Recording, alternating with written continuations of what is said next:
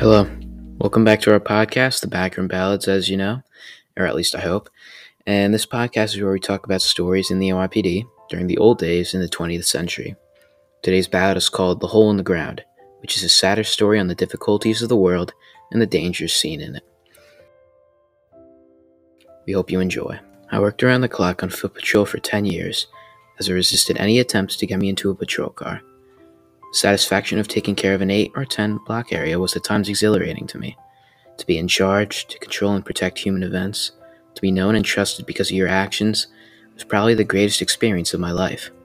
Sunrises and sunsets, snow, rain, days, nights, and the coming and going of day, weeks, and months provided a continuity that gave me a sense of satisfaction I had never known and had not known since.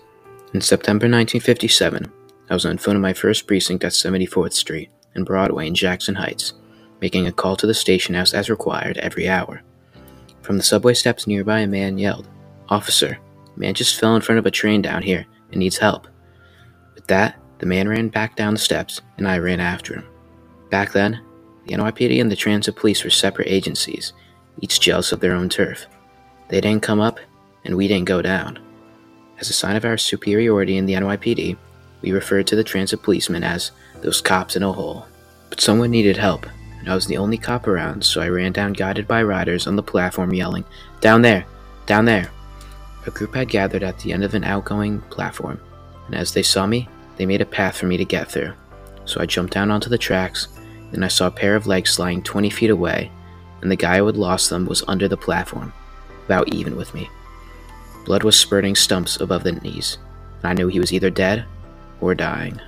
I squatted and moved in closer to him. His eyes were closed, and he was a blue-white color. His clothes unwrinkled from his waist up, his coat was still unbuttoned, and his tie was in place with a nice Windsor knot. Suddenly, his eyes opened and he looked at me. "Will I die?" he asked. I lied and reassured him. "No, we'll get you out of here to a hospital so you can get the proper care." He was barely alive. "I have a wife and 2 little kids. Will I see them again?" he asked, trying to breathe. I lied again. "Sure, they'll visit you in the hospital." He gasped and said, "Today's Tim's birthday." And then he was gone. The doctor was examining him by that time, and he pronounced Tim's father. He was dead. It was the kind of scene you can never forget. There was no further need for me. Transit cops were everywhere, so I got out of there, out of the hole, and up into the bright sunlight where I belonged. I put on my dark sunglasses, and it wasn't only because of the sun. I kept thinking about a little boy named Tim. It was his birthday, and his father was never coming home again, and a wife who would forever wonder, why? It was over. And a few hours later, everything was back to normal.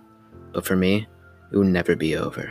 I still see him dying under the platform, and my mind reviews the consequences of his death on his family. I still condemn myself for lying to a dying man, and wonder if I did it from strength or from weakness.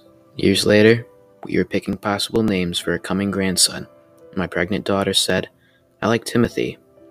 Then she went on about his nickname being Tim.